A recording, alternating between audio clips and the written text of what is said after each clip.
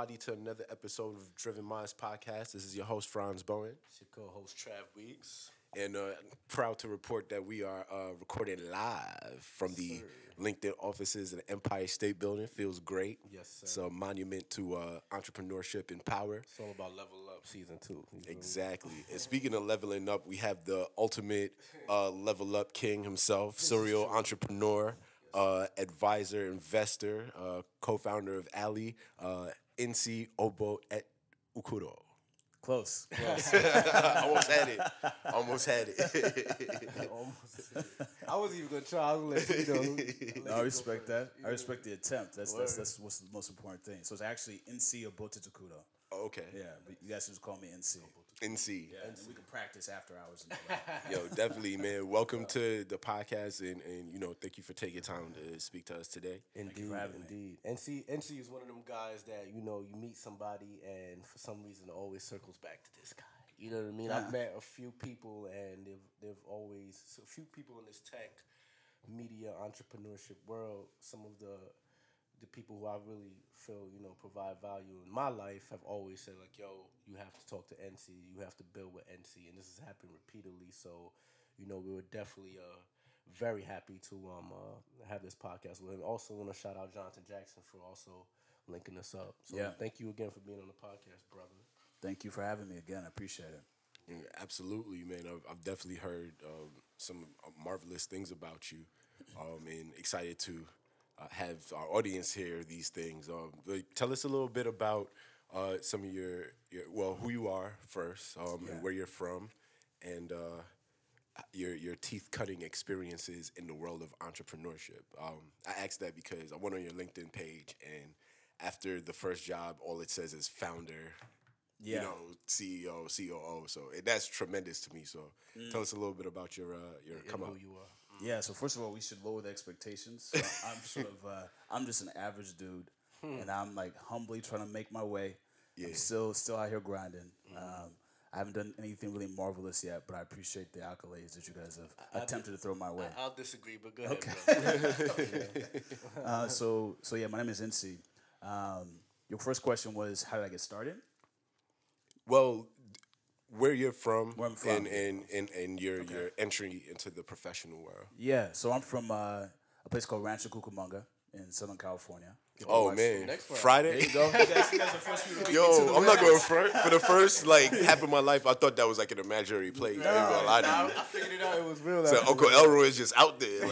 Yeah, most people don't even. I usually have to hit people with the reference, and they go, "No, I don't know what next Friday is." But that's dope. You guys know what it is right off the bat. That's crazy. Yeah, so it's a real place. Classic right there. So I was born in LA, but my family moved to Rancho Cucamonga not too long after I was like in my early childhood. I spent most of my time there. Then went out to school in Cleveland for mechanical and electrical engineering. Initially, I had this idea that I was going to become an engineer and become like this professor and like do stuff in nanotech, micro electro mechanical systems.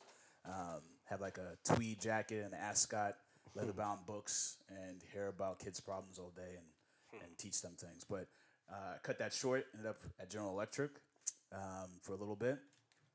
Then after that, went back to school, started another company called Mobile Discovery, which took me to DC. Life happened. We can get into that.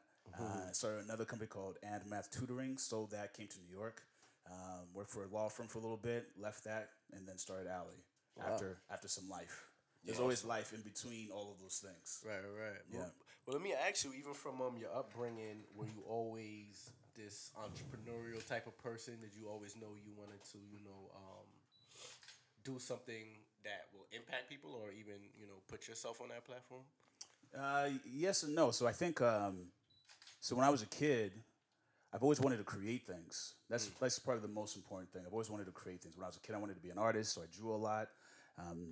Took photos, but I also took things apart because I wanted to build things. So creating things, building things. So it's sort of like this unsettled artistic side to me that wants to try to manifest something beautiful. But I realized over the years that I'm not the best drawing anymore. Like, the folks are better at it than me. I'm more of like a Quincy Jones, if you will.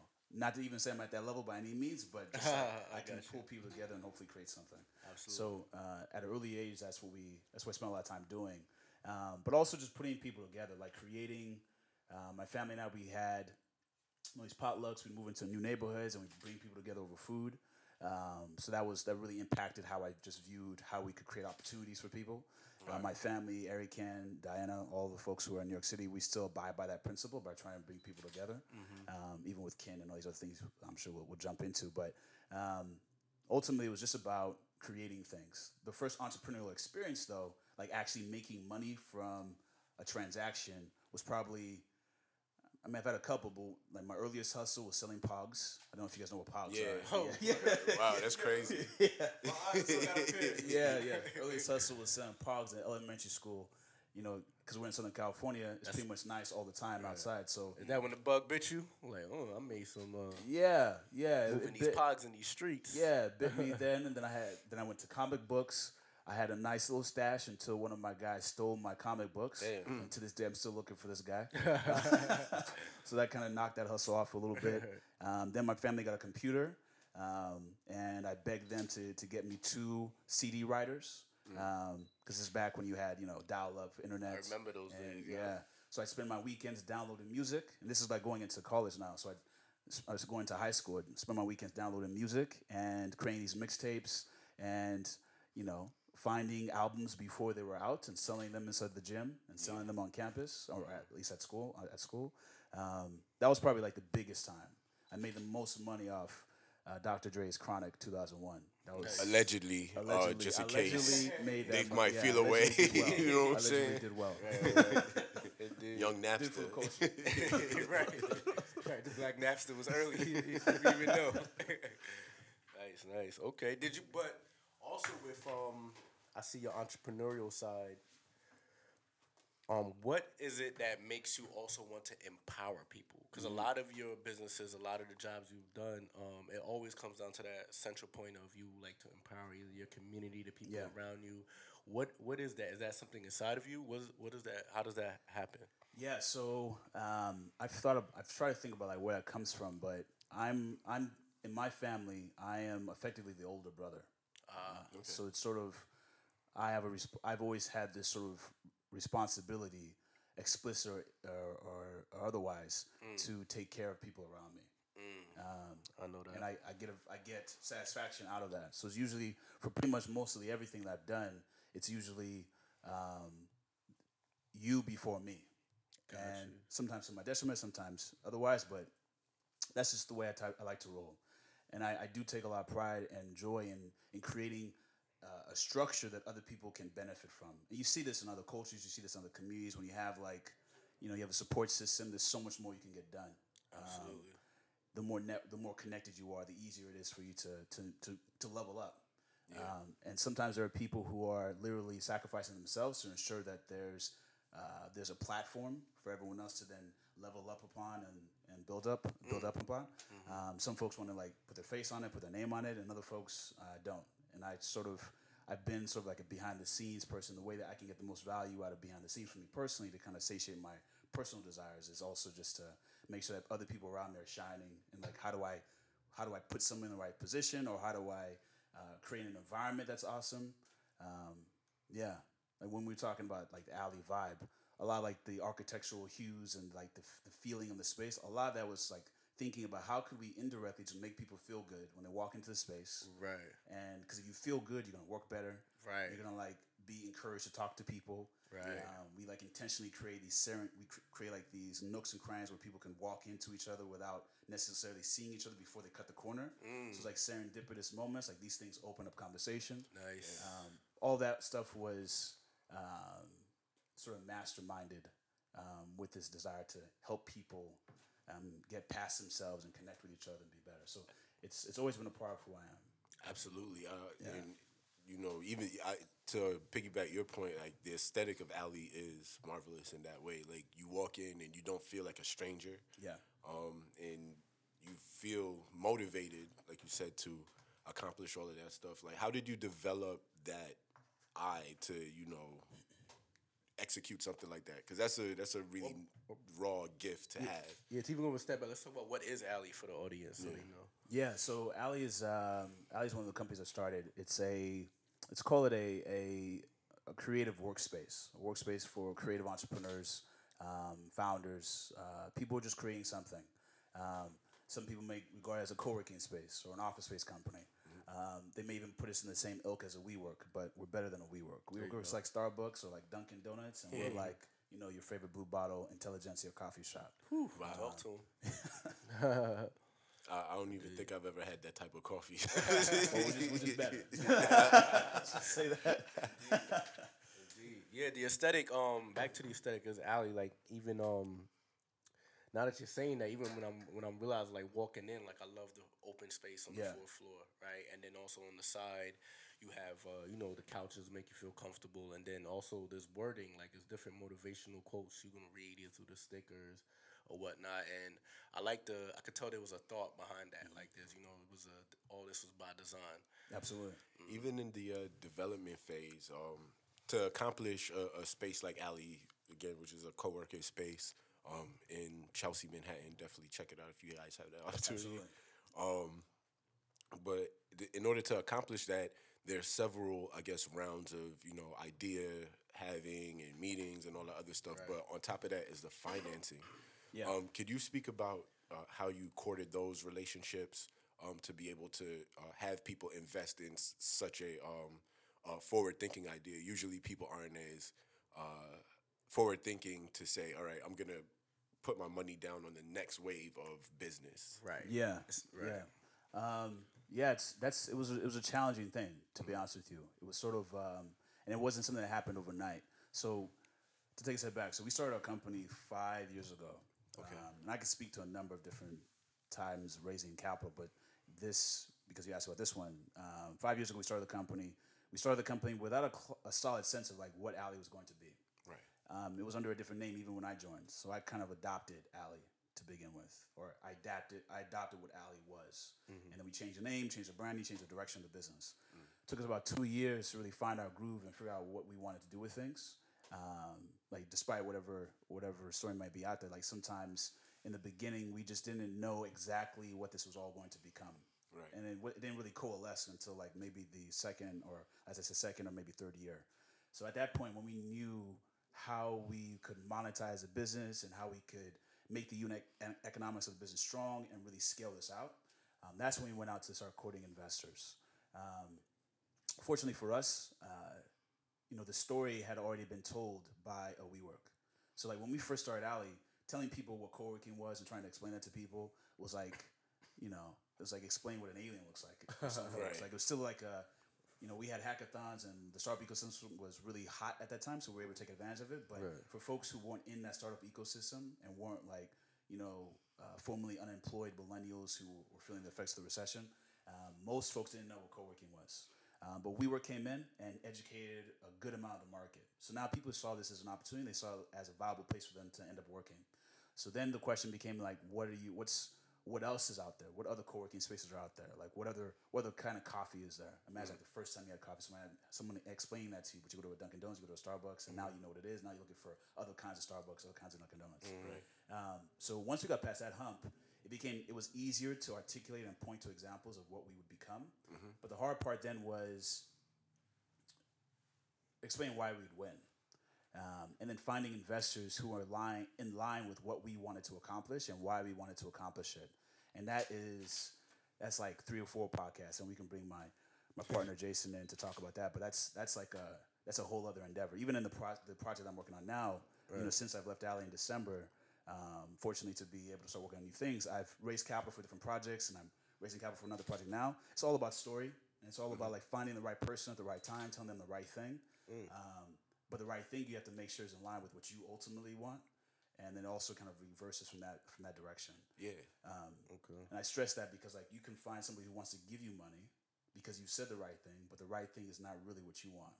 So if that makes sense, like And to piggyback off that, I remember reading an article where you said, one of the things that you wish you would have done previously was have, quote, hard conversations to kind of skew that story. What are some of those conversations sound like, or what are some of those questions that you have to ask yourself in order to fine tune your pitch or story? Yeah. So I mean, one big thing is, what does success look like? So like there are a lot of really false signals that exist in the world. especially in this world that we're in when we're raising capital. You think you're supposed to like have 100 employees, have be bi-coastal, have like raised $10 million, but really because you've raised $10 million doesn't mean you're successful. You could be like burning significant cash. You could have too many employees. You could have no sense of real direction for your business. But optically, you've created this shell that looks really appealing. Right. But inside, you're dying. Like it's, and some people need those vanity things to feel like they're successful. They want to be able to walk into a room and say, "Yeah, I just raised $10 million, and we have two offices and we have 100 employees." But really, like your employees don't have a solid sense of where everything is going, and it's hard for them to really see where the next 5-10 years are going, and is money actually trending towards profitability? In another sense, success could be, I just want to be able to handle my rent, and I just need to be profitable enough that I can pay for the rent, my rent, and the rent of everyone on my team, and that's success for me because I don't want to be bi-coastal. I just want to live comfortably. So it's like if you were going to reach out to an investor to get you to that level, you structure your business based upon that. So what does it look like to be successful enough that I'm paying just my rent? Okay, how do I make this appealing to an investor? Like what kind of story do I tell them, and what are the terms that they would agree to invest? So then the next question then becomes, after you figure out like exactly what the right thing is, it's then like coming up with a hit list of folks you want to reach out to help you achieve that. So the right thing really kind of depends on what success is. Got you. So to your question, like the first, what are some of those conversations? It would have been things like just for that business, it was more like, what does the first year look like? What does the second year look like? Where are we as a business? Like honestly, are we a seed stage business? Are we a Series A stage business? Do we structure our business like a restaurant would structure their business, where there's some sort of dividend structure? Would we structure our business like it's a venture-backed business where we're looking to go back out to market in a couple of years because we're going to keep seeding growth and we're not looking for profitability right off the bat? Like we're looking just to keep fueling the business until we hit some sort of inflection point, at which point we are big enough to then say we're going to go for profit or sell or IPO. Like and there's different permutations from there, but like what does success look like for us as a business? And those are tough conversations to have because it requires a degree of vulnerability and honesty and just openness with everyone on the team, and also just accepting sort of the reality of where you are financially. Because sometimes you're making decisions, and this is not the case with Ali, but I've seen this with businesses I've advised. Sometimes people are raising capital out of desperation, and less so, which is just sort of like a reality of the terms of the world. But sometimes they're justifying what right is because they're desperate, because like they haven't found a way to be profitable, or they're running out of money, and they feel like the only way they can sort of keep the business going is by raising capital. So they raise capital for the wrong reasons, and they end up like growing into the wrong thing, and they bring on the wrong kinds of investors, and then you have like these battles amongst the team. So it really kind of depends on where you what right is to you, what success looks like to you. That actually answered my next question, because I was wondering, like, because there's a lot of companies, even a lot of aspiring entrepreneurs right now looking to raise funds. There's different. I mean, what you just talking about is really dawned on me that there's different stages of raising funds. Like you can raise funds specifically just for growth capital. That's right. So I guess to show an investor what the investor wants to see the most, they want to see the end game. Would you say, or they want to see, where the company is going, or I think it really depends on the stage of the business, what you're looking for as a business or as an entrepreneur, and then the investor you're speaking to. So like stage of the business, you could be at the idea stage, where you have this really stellar concept and you haven't built anything yet. You just feel really excited about the concept, and you feel like you personally and the team that you've been able to recruit up to that point are best aligned to achieve that story. So it's just an idea. It's just in the air. So the people you're going to typically get as investors are people who believe in you and the story. So what you're showing them is that you and the story are dope. Like this, like they see the twinkle in your eye. They feel the excitement. They're like, yeah, I want to get on this ride. I don't know exactly that we're going to make it, but I feel like this is going to be a good journey. I want to bet in on this. So this is a much riskier proposition. And that investor they want to know that you're thinking about the future, but they are also accepting of the idea that in 2 months, that future will change. Because you'll jump in and you'll be like, you know what, that story I told you before, it's shifted a little bit. And they're like, cool, I get it. I believe in you. Just keep telling me the story as we go. As the business starts to evolve a little bit, and you get to like seed stage or Series A, the direction of the business has to be much clearer. Because they're putting up a lot more capital at that point. And you have already you've already spent a certain amount of money. So you should have a lot more story, a lot more certainty, a lot more pages in the book have been written. So you should know where you're going at that point, more or less. Absolutely. So again, it really depends like the stage of the business. The earlier you are, it's a different type of investor from like a year in, from like a 2 years in, from like 3 years in. It sort of depends. You have to align your story with the investor. Gotcha. So I see a lot of what you're doing now, what you've done in the past. You've been able to cultivate really great relationships. Is there a formula for that, or is it more like you're working and you're able to like reach out to a certain team and everybody just has a specific task? Yeah, there's no real formula. I will honestly say that I could still be better. There's a lot of things I could be better at, and one of them is probably building more and more relationships, or stronger relationships in certain areas. That we all have our blind spots, but the strategy there has just really been being authentic and being honest and being genuine what it is I'm trying to do. Like are we allowed to curse on this? Yeah. Yeah? Talk You sure? Talk your shit. That Okay. F-bomb. So I'm not a big fan of fuckboys. Like I have like a no fuckboy policy. Right. I don't like any squares in my circle. I think it's like a Drake verse or something. And because it does skew like the way you see things. Like you'll have people, if you have a bunch of yes people around you, and you're pursuing something that you think might be a good idea, and everyone around you is validating what you're saying, and no one's like no one's pulling your coat, no one's telling you like, no, that's not the best idea because of this. That's not the best idea because of that. It could really, you could end up getting into an engagement that turns sour, and then that relationship is now sour with that person or that business you've gone into. And despite you being a good person, the business, the initial terms of the business transaction, the business partnership were wrong. And it can be hard for people to kind of reconcile past that. So I've had instances where it's two very good people, myself and another person, and we get into it in a business arrangement, not completely aligned, and no one in our respective circles like called it out.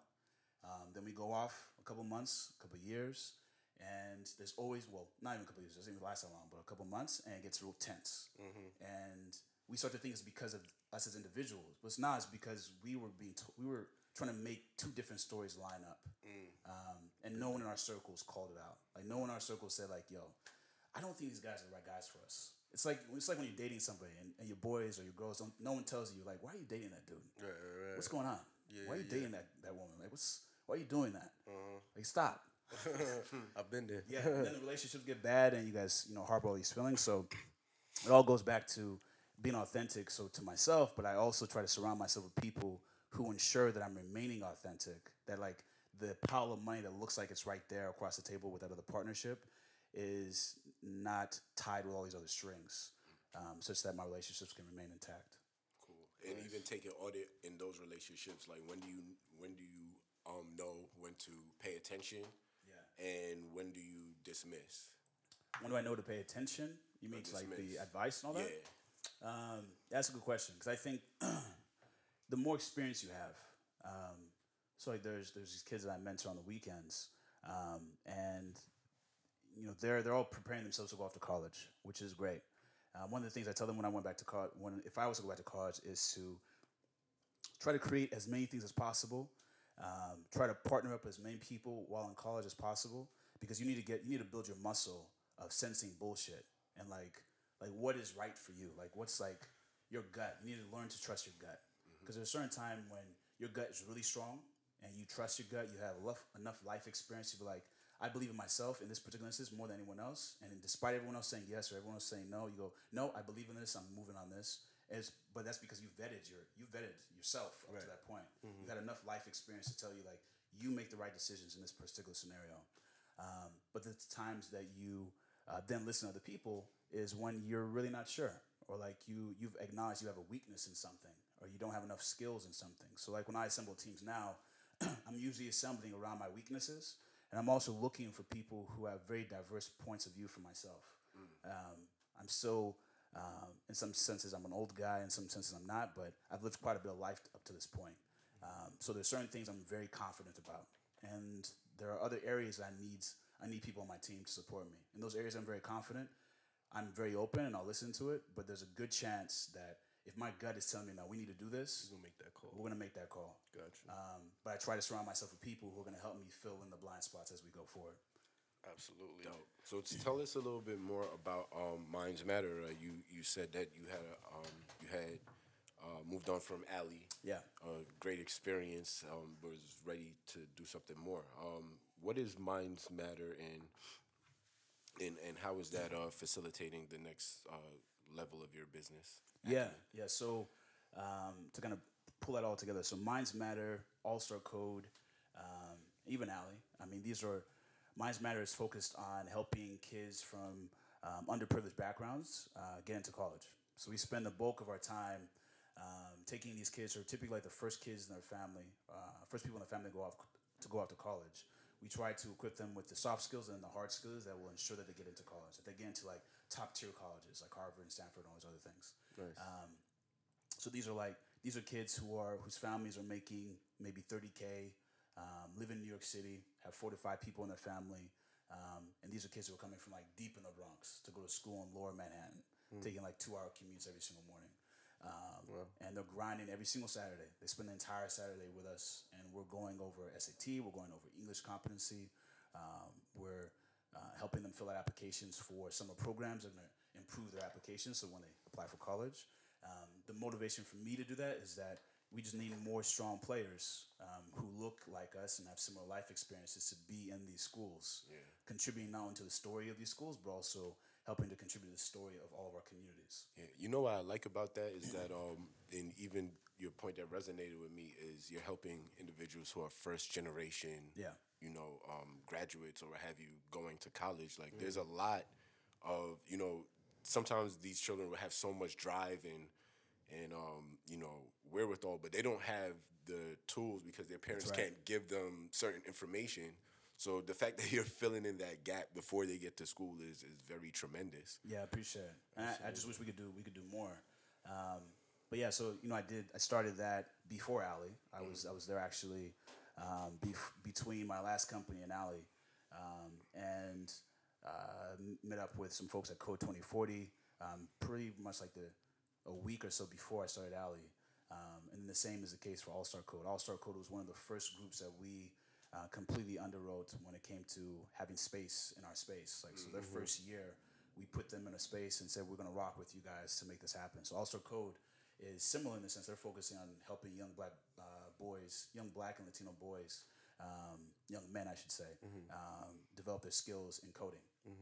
So it's another really solid program to ensure that the pipeline and the ecosystem is much more diverse and much more reflective of the way the country's going to look in the next couple of years. Absolutely. Speaking of that coding, do you feel like, I think I was reading something on Watch, I forgot what it was, but they have like programs now where they feel, well, I think Steve Jobs even said this, where you feel like kids should be able to code by the time they're like 12 years old. Do you feel like that's a skill set now, like in the future that everyone should have?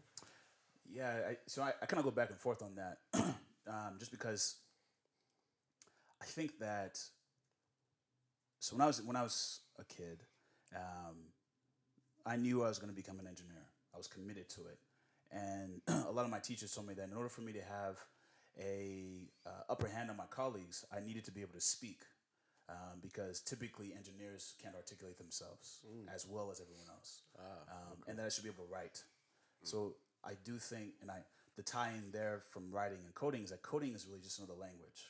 Like, it's another way to speak and communicate with the world. And as the world becomes more and more digital, and it becomes more and more under your own control, I think there's a significant benefit in finding comfort in being able to code. Just like I wish I still spoke Spanish. Like, there's... Yo, me too, man. Yeah.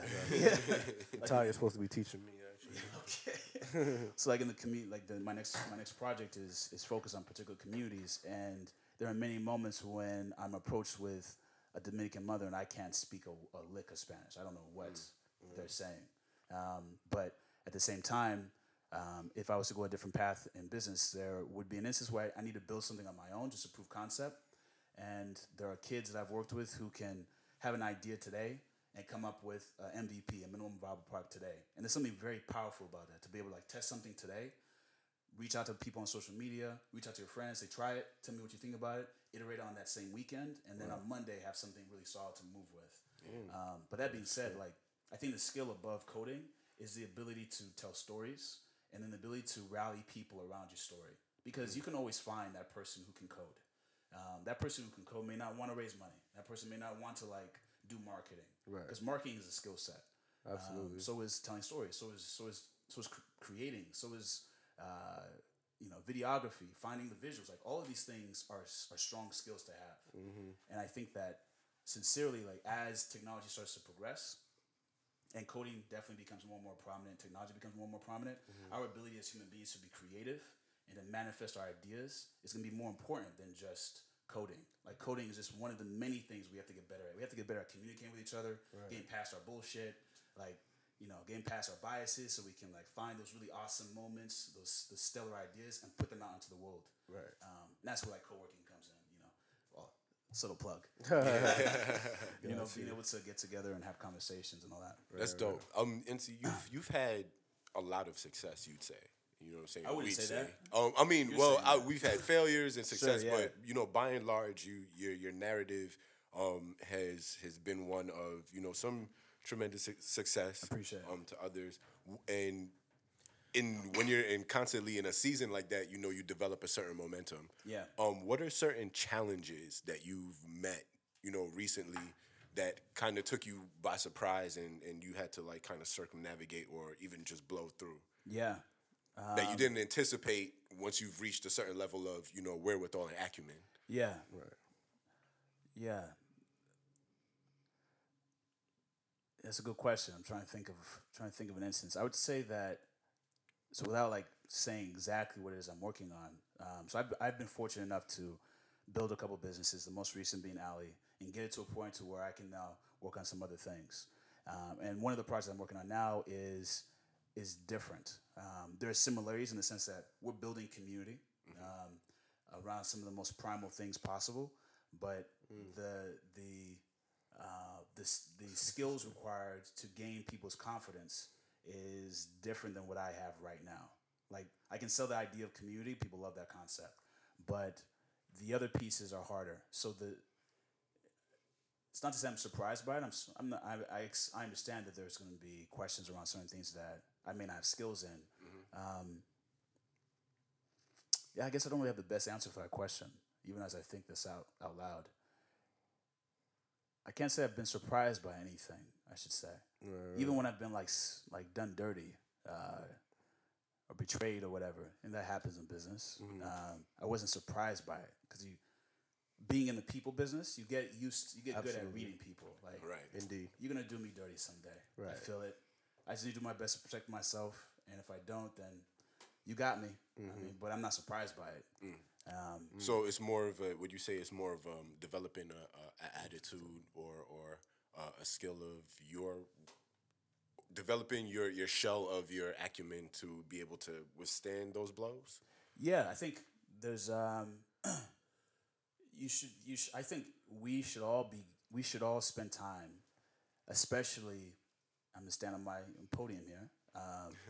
The more underrepresented you are, you need to build up your resilience, because as much as we want the world to change, you have to be able to go into a room and sell something despite the fact that the world has not changed yet.